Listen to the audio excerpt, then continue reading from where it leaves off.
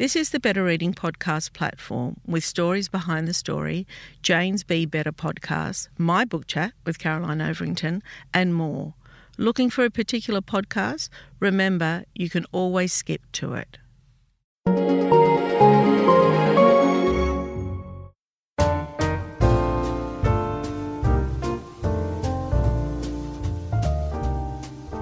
Welcome to the Better Reading Podcast, Stories Behind the Story, brought to you by Belinda Audio. Listen to Belinda audiobooks anywhere, everywhere. Hi, this is Cheryl Arkle from the Better Reading Podcast, Stories Behind the Story. We talk to authors about how they came to tell us their story. Larry Emdur, welcome to Better Reading. Thank you for having me. I can't believe I'm saying this. It's super exciting. I mean, we have so many wonderful authors in here, but we haven't had a TV personality for some time, I think. All right. Well, hopefully you get one soon. Yeah, well, that's you. Larry, for those who don't know, is Australia's most popular and enduring TV personalities. Well, actually, you've been going probably all of my life. I've known. Right. Yeah, I've known about you. So there you go. Grew up with you, really. Right. He began his TV career when he was 19 at 7 Nightly News. Since 2007, he has been a host of The Morning Show, one of Australia's top-rated morning TV shows, alongside his co-host, Kylie Gillies. He has also been the host of game shows The Price is Right and The Chase Australia. This is his first book. It is a memoir. It's called Happy As, in which Larry tells the nostalgic and very funny stories from being a kid growing up in Bondi in the 70s and 80s. It was such a unique time there, wasn't it? It really was. Yeah. And I don't think we thought it was unique until now. Yeah. Until looking back and going, what's family time supposed to look like? What's time as a kid supposed to look like before you had a device in your hand when you were 5 years old? Yeah. And so was it like mine? Like I grew up in Glebe. Yeah. And we would have been then. And can I just tell you this? Growing up in Glebe, there was only one worse thing than growing up in Glebe at that time, was growing up in Balmain. Oh, gosh. Right. I used to think, oh, lucky I'm not from Balmain. Right. But it was, we just leave in the morning in summer and come back in the evening. Did you do that? Well, because I grew up in Bondi. So, Yeah. and that's what this story is about. That's what the book is about, that we'd get up in the morning and we'd roll down the hill to the beach. Yeah. And that was it. So I guess we were lucky like that. I feel lucky that that was my childhood and that they are my stories. Yeah. And I know that from a lot of other people who didn't live in Bondi. Like, okay, so we get up on a Saturday morning and we catch 2 trains and 2 buses to get to Bondi. So on reflection, this is all like, I'm so lucky that I grew up at the beach. But it was different. It was like Glebe back then. It was working class. Yeah. Oh, absolutely. Yeah. Absolutely. The sort of the early set, the people, the European culture that was in early at Bondi, they had no desire for the beach and the views and everything like that. So the housing wasn't complex or expensive at all. The houses we lived in 3 around Bondi, and they weren't great houses, but it was a great location. It was, and it took a long time for Bondi to be gentrified, didn't it? It really has always had that kind of seedy aspect before it became the value that it is now. Yeah. And there's a lot about it in the book, actually, about me growing up and about Bondi growing up as well. Yeah. And there was the last of the noisy places in Bondi was the Astra Hotel, and it was the Maoris would brawl with the bikies, and it was constant sirens, and it was always a mess. And it was a part of Bondi that you'd take a wide berth, you wouldn't go anywhere near there. And then when sort of that shut down and it became a over 55 village of all things, what a juxtaposition. But once that closed down, then Bondi did start to grow up, and you could go out at night and walk around the streets happily and not have to worry about, not going anywhere near South Bondi. And nicer cars started to appear, and you could stay out at restaurants later and stuff. And it was a very notable change. And looking back, as I had to in the book, you could see the tide turning. around Bondi at that time. I'm going to tell you a funny story. So my parents were immigrants to this country, and I've told this story on the podcast before, but it is relevant. My father loved the beach, and he used to often take us to Coogee Beach. Right. And we learnt to swim just by him throwing us in the water. Yes, right? a lot of kids did, that's right. Right, we all Yes. did. And that was really just such a beautiful experience. But one night, my mother took us to Best and Less, and 5 girls and 1 boy. Anyway, she bought us these bikinis, and they for $2.95, I remember the price tag, and they had the little, hoop there that held the top together. And mine was left behind at the store, right? I'm talking 5, 6, 7, Right. something like that. Right. And we lived on top of a butcher. Right. 1 room, 1 bathroom. Wow. Not Wow. 1 bedroom, 1 Yeah. room, 1 bathroom. Wow. Early days. Yeah. And my mother said, okay, everybody get their swimmers on, their cozies on, she would have called them. We're going to practice swimming. Now, mine was left behind, so I had to get into my knickers and my singlet. But everybody changed into their costume. And I'm telling you, the water's not there, but it feels like the water was there, and we were swimming up and down this room. Yeah. Yeah. Up and down the room? Yeah. Right. Yeah, as if we were at the beach. Is that right? Just Yeah. to teach you how to swim? Well, I think it's the magic of Yeah. storytelling, of what she Yes. just pretended we were in the water. You were there? Wow. Yeah. Wow. Isn't that and how extraordinary? it is extraordinary, and how beautiful that you remember it all that time. And I can tell there's a sparkle in your eyes. So Yeah. it's something special about those times. And there is something special about water, isn't there? Absolutely. Yeah. Absolutely. And it's played such a huge part in my life, in our whole family's life. Like so many of these stories about the kiddies pool at North Bondi, and then graduating to the other side of the wall of the kids pool into the little part of the surf, and then growing up to the big part of the surf. So my life actually can be mapped along Bondi Beach. Yeah. Started. Well, you've got a map in the book, haven't you? Yes, and I when we first started talking about, I said that to the HarperCollins people. Yeah. I said, let's go for a map, because most of these stories happen within 1 or 2 kilometres. Like it's life according to Larry in this tiny little village. There's the pizza shop. There's the pinball machine. That's where I started swimming. That's where I started surfing. That's where I had my 21st birthday party. It's all there. And once we compiled all the stories, it was like, my gosh, my whole life has been on Bondi Bay, on the promenade, or 500 metres back from the promenade. So I love the map in that. I love what they've done with the map. Yeah, no, it's really nice. When you think about, when you reflect and think about growing up, do you think, and for me, I never wished for anything, because I actually thought back then that everybody had what I had. Yeah. Did you just think that this is my life and I don't wish to be anywhere else? Yes. Yeah. Yes, and I wanted that to last forever. Yeah. I wanted yeah, it to yeah. last forever. Yeah, because And- they were good childhoods, weren't they? Absolutely. And my first job, all I wanted to do, I wanted to get this job working overnight. Yeah. So I could just be at the beach just like I was when I was a kid. Yeah. And I never wanted it to end. And that's the book, Long I Summers. thought and- your first job was a paper boy. Oh, well, that was the first. My first proper job was working overnight at the Sun That's newspaper. right. But yeah, that's right. The paper round the streets of Bondi, and blowing the whistles every Sunday morning, and being abused by people for blowing the whistle too loudly, delivering the newspapers and running upstairs and all around Bondi. And that's where I knew all those streets and all the alleyways and in between the buildings and up and down. I knew every building. So why is it that you decided now to write your memoir? You've had such a stellar career, and we'll go back and talk about that.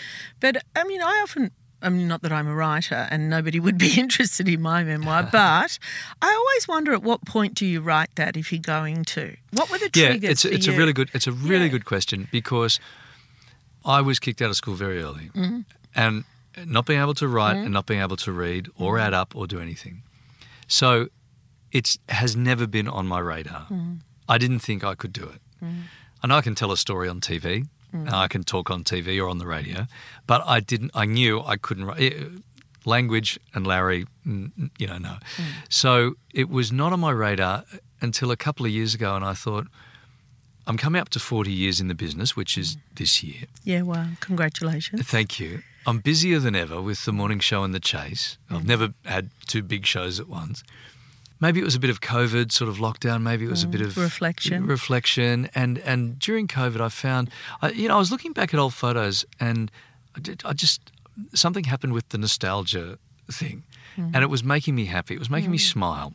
And I think we had a lot to be sad about during COVID. And I was not the front line of that by any means, but I was the guy, one of the people delivering the news every morning. Today, the COVID numbers are this. People were relying on you. Overnight, we've had this many deaths. Here's the Premier of New South Wales. Here's the Premier of Victoria. More deaths expected tomorrow, second wave. And I would go home so broken and upset. It's not the news I ever wanted to deliver. It's not the job I ever wanted to do. And then I was somehow getting pleasure from these little photos and finding things for Instagram and just trying to lighten things up. Yeah. Which is what I've always tried to do in my career. And then I thought, one of my bosses at work said, 40 years, you've got to write a book, right? And I thought, well, no, maybe. And then I do a lot of keynote speaking and emceeing. And so I've got a lot of funny TV stories top of mind. All the Price is Right bloopers and all the game show silly stuff. But it was the nostalgia stuff that started to stick. And I'd put up a picture of me as a baby at Bondi Beach on Instagram and the flood of comments and engagement. And then I'd put up a few other silly photos over the next few weeks and I'd put another nostalgic picture up of my little family and stuff like that. The likes and the comments, and that was like us. We used to do that. You remind me of my little brother, your naughty little thing. And I thought, people are more than ever looking back and going, that was a nicer time. I'm sick of COVID. I'm sick of this news. Is it ever going to end? What's the way out? We can't see a way forward. And I was looking back, and I thought, there's a book. It's not the book I was going to write originally. It was silly TV stories and my 40 years in TV. But I found the nostalgic pieces in there are much better to write. You know, I loved telling the stories. Well, they're more historical too, because what they are is a snapshot of the time. Yeah. Yeah. And, well, I thought, would anyone really be interested in that? And I didn't know until I started sending a few pieces out to friends and family. And then I found a few people, independent people as well. Real samples. Yeah, because family were going, oh, that's great. Yeah. And friends were going, that's all right. There's a story, one of my favourite stories about this watch, actually, and about how my father got it for my late father got it for his 21st birthday. Then I completely accidentally found it on my 21st birthday. He wasn't wearing it. He hadn't worn it for years and years. Yeah. He'd lost track of it. He didn't know it existed. He'd moved on to his fancy watches. I found it on my 21st birthday at the back of his sock drawer looking for a pair of socks. And then I put it on. I never took it off. And the day my son was born, I remember sitting there thinking, like I sat in the waiting room. I remember this moment, like now. And I sat in the waiting room, collapsed. We'd all had a crazy few days, not more so than my wife and my son. But I sat there, I put my hand over the watch like I always did when I needed its magic. And I thought, do I have to give this watch to that boy who's just been born in 21 years on this day? And it was such a moving moment. And I thought, that's weird that I'm sitting here crying. Of all the things for me to worry about right now, I'm worried do I have to give that screaming little poo machine this watch? And that's a very, very, very special chapter in this book for me. If nothing else happens, I'm so glad I've put those words in print. I'm so glad that's out there now, for mainly for my family. But when people started to see that, the reactions were all the same, but of different tokens, of different things. So everyone would come back, yeah, that reminds me, my grandmother gave me this locket, or I have my mother's purse, or my something, and then I want to give that to my daughter. You know, like everyone has a story about like that. So then I knew I was onto something because they're so relatable. I thought they were deeply, deeply personal and would only affect me. But turns out a lot of those things, those historic moments and those historic events and things, people cling on to. So when you decided to write, you've made up your mind, you're going to write your memoir. How did you approach it? Because, that's not an easy process. No. Well, especially when you can't write. Well, I don't agree with that, but yeah, okay. So what I did, we have a small shack up on the river, up near the Hawkesbury, and it's where I need to go to get away from TV, and I just go there and I tune out completely. Yeah. And I thought, if it's going to happen, it's going to happen now. And this was at Christmas, and I took the laptop. I'd done a couple of little test stories, so I knew how I wanted it to be, and I set up a little trestle table outside on the balcony. And every morning, I thought, right, I've got a month to do it, because in a month I go back to work. Mm-hmm. So I have That's not a long time. not a long time. No. But I thought once I come back in January to the morning show and the chase, I don't have time. I've got 1 or 2 days clear a week, and those days I'm usually in a coma because I've done 4 days of the chase and 5 days of the morning show in the same week, and I can't think about anything. So I gave myself that month, and I thought, I've got to do this now. I permanently set up this table outside, and I just moved the laptop inside at night and bring it back out. At 4 o'clock every morning, I'd wake up, go outside in the dark, but it was under cover, so it was, some days out there pouring rain, but it was beautiful. Yeah. And I'd get a cup of coffee, and I'd just sit there, and so what I'd do, the night before when I was going to bed, I thought of the story I wanted to write tomorrow, just vaguely. So tomorrow I want to tell the story about the watch or the boat. Then I'd just sort of fall asleep with that. And I'd get up in the morning, I'd sit there at 4 o'clock in the morning, have a cup of coffee, and then I'd just close my eyes and I'd make it a movie in my head. I'd see the story. Oh, wow. Like a little show. And then I'd start writing with my 2 fingers on my laptop outside. And from 4 o'clock till 9 o'clock in the morning, I'd just write, just get it all out of my head. Then I'd just go for a swim or something like that and come back and look at what I'd written. And then start sort of massaging that.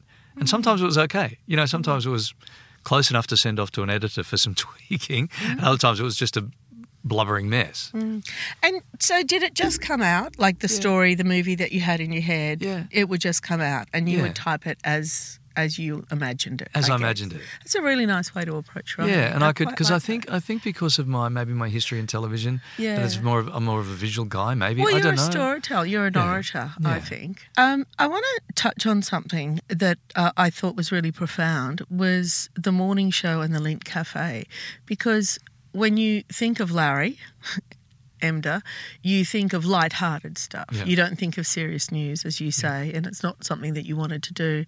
I think of The Price is Right. You think of, the morning show. But by chance, you ended up reporting on a very serious story. How was that? How was that moment? It was horrendous. Yeah. It was horrendous. I was looking... I've got goosebumps. Yeah, already. I was looking across Martin. I was looking out the studio window into the window of Lindt Cafe with a woman and a guy with their faces pushed up against the window of Lindt Cafe. We didn't know what was going on. There was just police everywhere. And you would not imagine it in Australia. No, not for a moment. And goosebumps talking to you now. So our studio in Martin Place, if you've ever watched the show, you can see, or Sunrise even, you can see that we're on Martin Place. It's a fishbowl. We're looking right out over Martin Place and people can see in and see out. And I was we were waiting to do an interview. And I looked out the window and I saw 2 men jump off, scream around the corner on push bikes, jump off their push bikes and pull guns out. I didn't realise they were cops. But I didn't realise that. I just saw these 2 guys with guns running from our window to Lindt Cafe. And the camera crew, someone had yelled it out to the camera crew, the cameras had spun around, and we all saw something happening and we didn't know what. And there are police everywhere then, sirens and the whole thing. And we're looking out the window and we're trying to report on it because we're live on TV, but there was no information. So all we're reporting on is the police coming from everywhere. We don't know if it's a hold-up or this. And then I looked across into Lindt Cafe. You could see that was where whatever was happening was happening.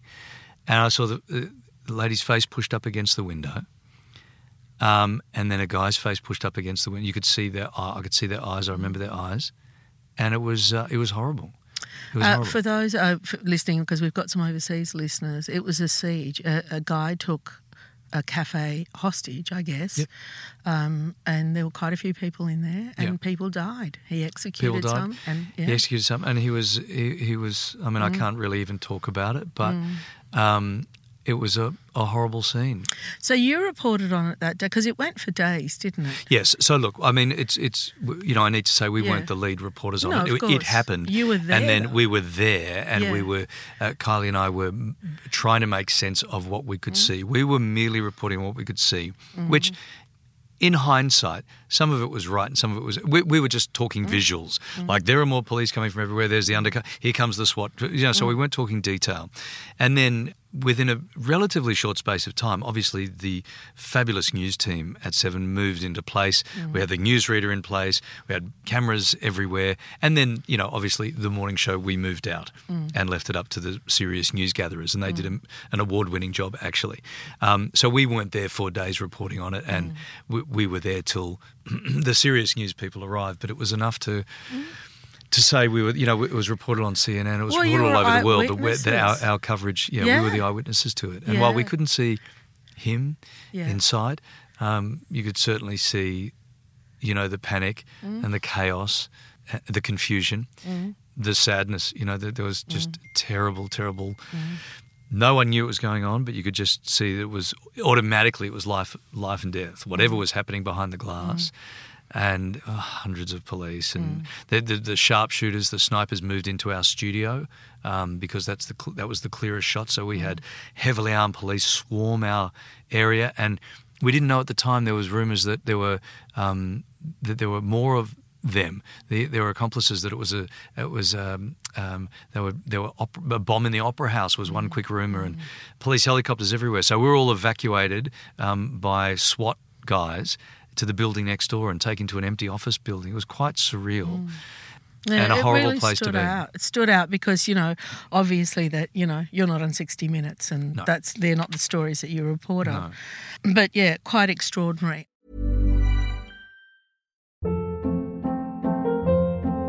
Hold up. What was that? Boring. No flavor. That was as bad as those leftovers you ate all week. Keke Palmer here, and it's time to say hello to something fresh and guilt-free. HelloFresh. Jazz up dinner with pecan-crusted chicken or garlic butter shrimp scampi. Now that's music to my mouth. HelloFresh. Let's get this dinner party started. Discover all the delicious possibilities at HelloFresh.com.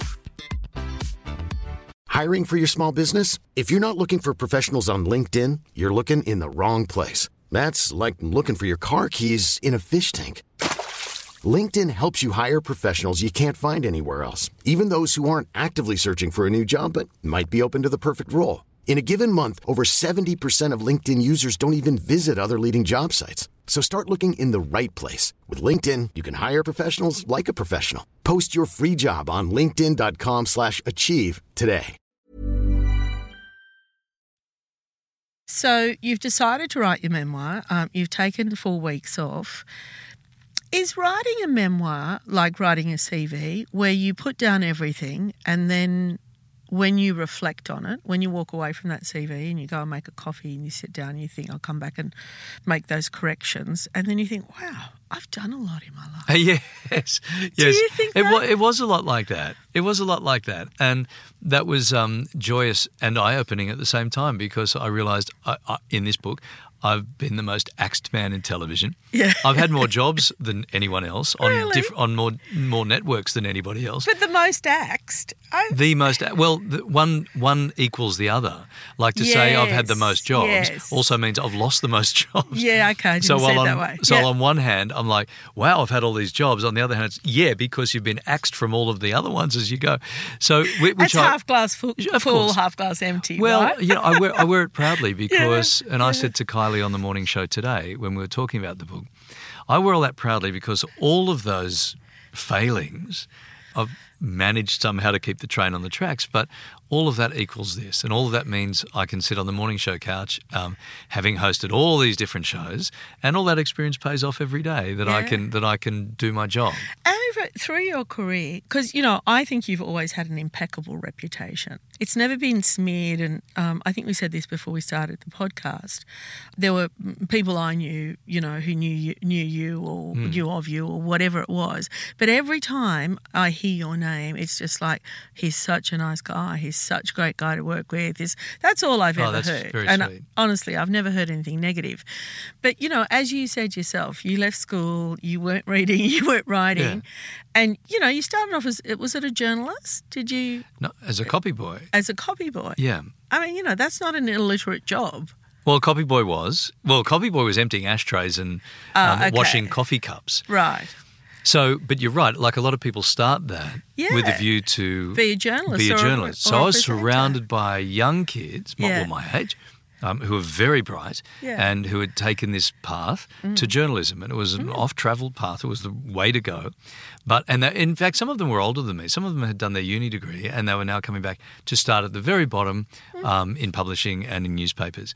So, but that wasn't for me. That's not why I joined. Why did you join? Because I wanted to surf during the day. Right. I wanted to work. I wanted the easiest job I could do overnight. Yeah. So it was either this copy boy job. The other job that I was looking at was a garbo. Right. Yeah. Because my mate was a garbo. Yeah. He'd get up at 4 o'clock. He'd finish at 9 a.m. Then he'd go surfing all day. And I thought, that's cool. Yeah. That's all I wanted to do. Yeah. Yeah. So I was this copy boy, but I was surrounded by ambitious journalistic types, and I loved them. They were amazing. They were great friends. But it wasn't for me. But it must have somehow leaked onto me somehow. Yeah. Talk to me about your first job then. At what point did you realise maybe this is for me? The path was I was working overnight. I was a copy boy overnight. It was a particularly laid back job.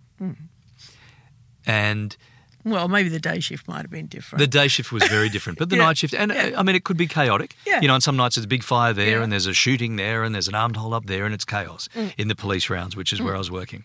But other times we'd go for days where there's actually nothing happening. It was kind of fun and we'd all just sit around and talk.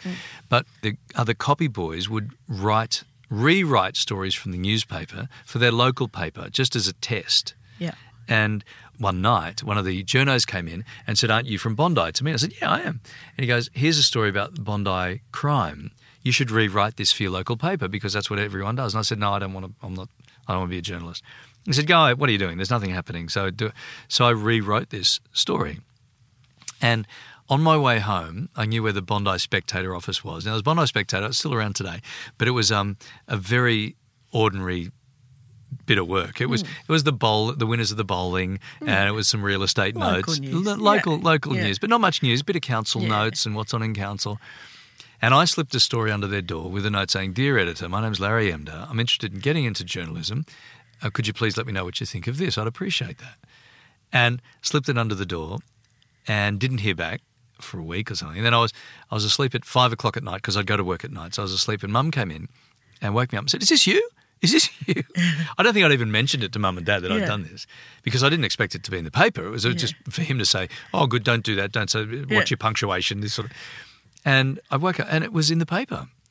Bondi Crime Plague by Larry Edmuir, I think. Right. Misspelling. And I thought, oh, that's cool. I'm famous. Yeah. That's unreal. So I wrote a column for them and slipped it under the door every week for a year. I never met the guy. I never asked for money. Because I was a kid. So I didn't want him to see that I was a kid. So I just kept giving them stories. No, never a cent. Never a cent. Right. And then towards the end of maybe a year, I'd made a call and I'd gone in to meet the guy. But I was, very nervous. And but now I had a scrapbook full of newspaper articles. Yeah. So now I could say I was a journalist. Yeah. And I use that as my call. I use that as my calling card. Yeah. So, but it was all the stories were just stolen from the Sydney Morning Herald and the Sun. Yeah. So it just goes to show that really, if you want to do something, you can do it, doesn't it? Yeah. And I don't think even then I don't remember being an ambitious journalist. I think even then it was just a fun thing to do. Yeah. The paper was coming out. My grandparents would see me in the Spectator. My mum and dad would see me in the Spectator. No photo or anything, just my name. But that was enough. Emder's a strange enough name, a unique enough name for everyone in the Emder family to get a kick out of seeing that. So I think I still don't remember being, I want to be a journalist and, certainly I want to be on TV. There was none of that then. I didn't have that either, actually. I didn't. And I think things were different then for us because we were working. There was a desire for us to work at an early age. Like we just work. I can't remember not working. Yeah, right. Yeah. And you'd be the same, wouldn't you? Yeah, there was the expectation to go and work. There was no such thing as gap year. There was nothing like that. We didn't have money. We didn't have any money for a gap year. That's right. Yeah. So it was, I went to, that said, I did go to, I'd got a Eurail pass. I got the cheapest airfare I could. I went, but I think I was away for a few months. But it was none of the big, the gap year thing. I worked in a supermarket for Thursday nights and Saturday morning, Right. which a lot of people would have done. And then I finished school and the store manager asked me to work full-time. This was after year 12.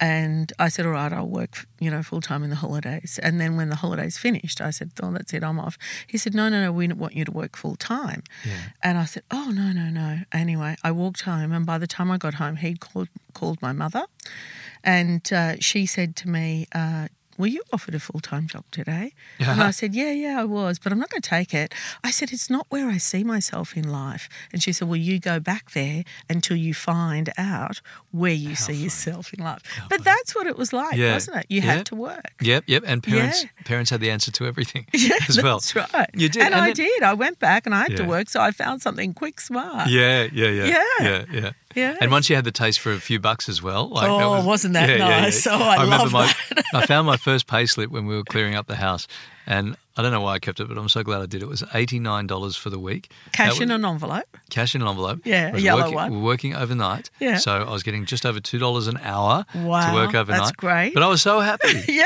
that's I was so happy. I was working overnight. Yeah. I had $89 a week, and I was surfing and living in home. Like, it was great. You were earning more money than me because I think I was getting $33. Wow. And I would open that Yeah. envelope. I'd be so happy about that money. Yeah. Yeah, very different now. So you decide to write a book, but also there's another process here of how you get a book published. Yes.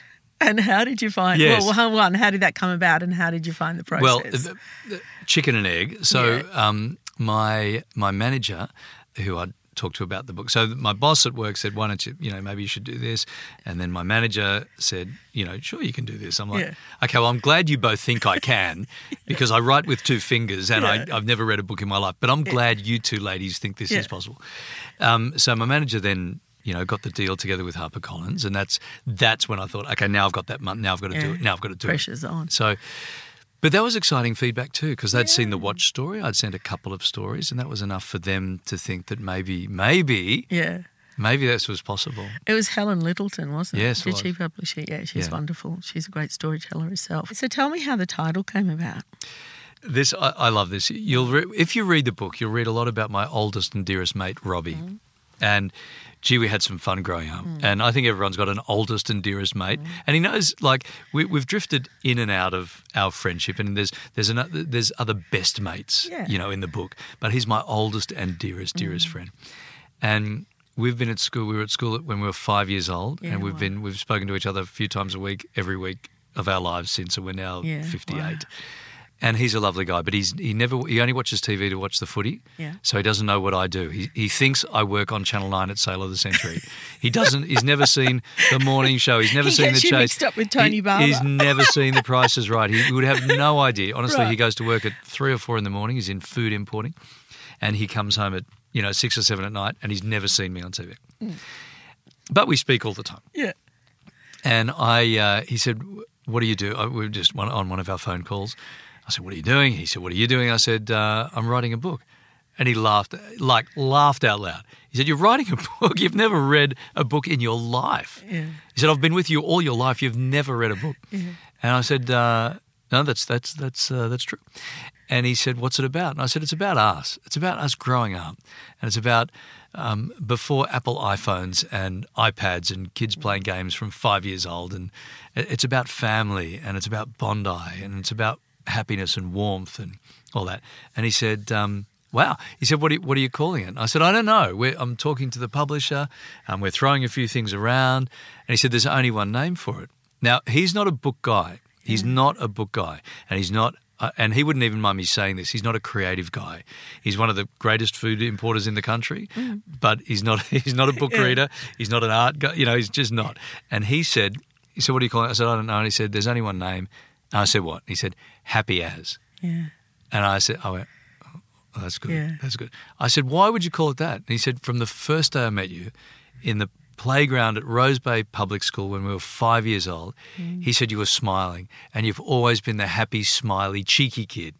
He said, "Don't forget cheeky, but you've always been that." And I thought, that's pretty good. Yeah. It's funny because it's so obvious that Yeah. no one had thought of it. Well, do you know, because when I picked it up and saw Happy As, I thought, oh, yeah, that's the reputation that guy has.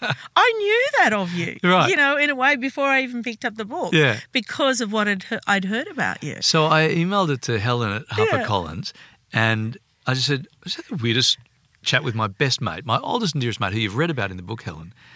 And he reckons it should be called Happy As because, and this is why, and what I just told you. And her email was like that. Yeah. Wow. Yeah. OMG. Wow. And Yeah.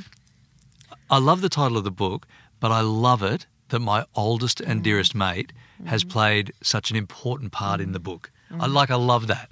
He's mentioned all through the book, but the fact that he has named my book is so special to me. I agree. I think that's lovely. Now, I just want to ask, as I said, I probably have no need to write a memoir, but if I were to write a memoir, I would be so worried about what people thought, people I knew, right? Like your friend, like, you know, your wife, like your children, like your mum. 100%. You know, I come from a family of 6 and we all have different memories of growing up. You Yes. know, we all have different memories of that incident where we're swimming in the house, you know. 100%. So were you nervous about Yes, that? yes. And on the front, it's important, just inside the cover there, it says, warning, this book I may saw contain some facts, asterisks, may not. May not, yeah. This is really interesting, and I'm so glad you asked, because it is perspective and it's memories, right? Now, do I remember everything that happened to me 52 years ago? Yeah, I don't. But I remember the big things, and then the rest is some nice storytelling. But I think they're all right. I reached out to quite a lot of people to check these stories, but... Oh, you did? Yeah, but here's the interesting thing. My sisters and I are very, very close. Yeah. And I've written a lot of stuff in there about my late father. And my sister, Nikki, a very, very bright psychologist, very, very clever lady with a beautiful memory, said, I don't remember Dad ever saying that. And I said, Nikki, you weren't with him. That was our time. We were on the boat fishing. That was the boy, like you were never there. So for Dad and I to have these conversations and to listen to that music and talk about things like, and eat pies, which is a lovely part for me in the book, you actually weren't there. So, and then Dad used to say to me, be nice to everybody, which is a part of this story. And Nikki said, Dad never said that to me. And I said, I'll tell you why, because I was asking him for career advice. You studied. You went to university. You would never have said to Dad these words, Dad, I've got a problem at work. What should I do? Because you would never have had that. And Martine's an artist, so she's never had an employee. But I love her work. Yeah. Can I just say I have been following Yeah. that Martine's work for some years. Yeah. And I could just kick myself for not having it bought sooner. That's But right. it's beautiful. It is beautiful, and you'll see a lot of the same. You know what? My story is about all growing up in Bondi, and that's what her paintings are as They're well. beautiful. And they are beautiful. And it's all the same waterways. It's me talking about the kids' pool, and her paintings are around the rock pool. And she's a beautiful storyteller throughout, and she's a beautiful artist. So Nikki would say, I don't remember that. And I said, but I went to Dad, and I said, Dad, I'm having a problem at work with the boss. What should I do? And he said, just be nice to everybody. Just always be nice to everyone. Then no one can have a problem. And I said, you would never have asked him for that. And then the stories about the watch, like you wouldn't know that because that was for Dad and for me. You know, that was I really my story. like that answer, Larry. Yeah. I really do, because we have arguments about that. Oh, yeah, well, Mum would have loved that. I think, really? Would Mum really have loved Yeah. that? Yeah. But you're right. We all have different relationships Completely with our different. parents. And I have Nikki, my Yeah. eldest, and Martine. I'm stuck in the middle. Yes. And- I and- quite like that, actually. Yeah, and our man time, our father-son time was so special, And different to and their different. time, yeah. Mum was with, and it was tradition. You know, it was tradition. Probably not right now in 2022, but Mum went and did the physical culture with the girls and the ballet, and Dad and I would go fishing and to the beach, and when he was sick and dying, we would take these long drives where he was looking for a van, a cabin by the river, and that's one of my favourite stories in there. But that was very specific Dave Larry time. And the girls would have had different beautiful times with him, but the conversations would have been different. I Like they would have been totally. with... That makes sense yeah. to me. That really makes sense to me. Yeah. Yeah, and they agree. You know, when I said that to Nick, she went, I guess that's right. She wasn't on the boat. She was with her friends at the beach, with her girlfriends at the beach, and I was with my dad on the boat, eating pies and fishing. So it was a very different conversation. a different relationship. Were you worried about your kids reading the book? I mean, there are some things in there. There are some things in there, but they're grown up now. Yeah. I don't think there's anything too horrible in there. And I think what I look at now and go, maybe that's embarrassing. I think they're grown up enough to think it's kind of funny. So I think it's okay. I was more worried about Mum. Like there's stuff in there. Yeah. This is a lovely story. I drove it up to Mum. I wanted her to have the first copy out of the first box. She had the very first copy. I wrote something. I spent days, writing this beautiful thing in the front cover that would be special to her.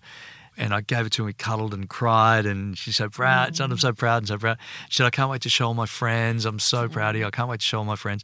And then an hour later, she sends me a text going, I can't show my friends this. You're having sex in a paddle van. And I'm like, she said, I didn't know that. And I said, well, Mum, I'm not going to tell you that stuff. I'm not going to come home from the beach and go, guess what I just did, Mum? So I think she's super proud, but I think she's also like, it's growing up. Yeah, it's puberty blues, right? That's right. Yeah, so I wanted to be open and honest, and I wanted people to be able to attach themselves to that. Yeah. And I know my kids are old enough to go, they're 23 and 28. Yeah. So they've probably had a pash around the rocks at Bondi. I'm not being... Yeah, they've been there themselves. Larry Emdur, thank you so much for your time. And I've got to tell you, it's a great book. It's a great read. You're a fabulous storyteller. Oh, thank you so much. Thanks for having me in. If you'd like more information about Better Reading, follow us on Facebook or visit betterreading.com.au. This podcast is proudly sponsored by Belinda Audio. Belinda audiobooks are available on CD and MP3 from online booksellers and bookshops everywhere, or you can download from Audible, Google Play or the iBook Store. We've also created our own app called BorrowBox that's available from both the App Store and Google Play. All you need to do to get it working is to download the app, join your local public library, and you'll gain access to the world's best collection of ebooks and e-audiobooks available for you to loan on your phone or your personal device. Belinda, we're here to enable you to escape, imagine, grow, and be inspired through the power of storytelling. Belinda Audiobooks. Anywhere, everywhere.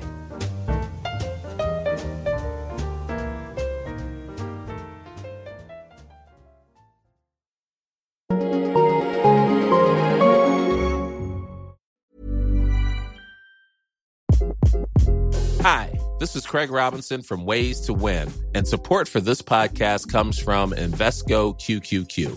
Invesco QQQ is proud to sponsor this episode, and even prouder to provide access to innovation for the last 25 years. Basketball has had innovations over the years, too. We're seeing the game played in new ways every day.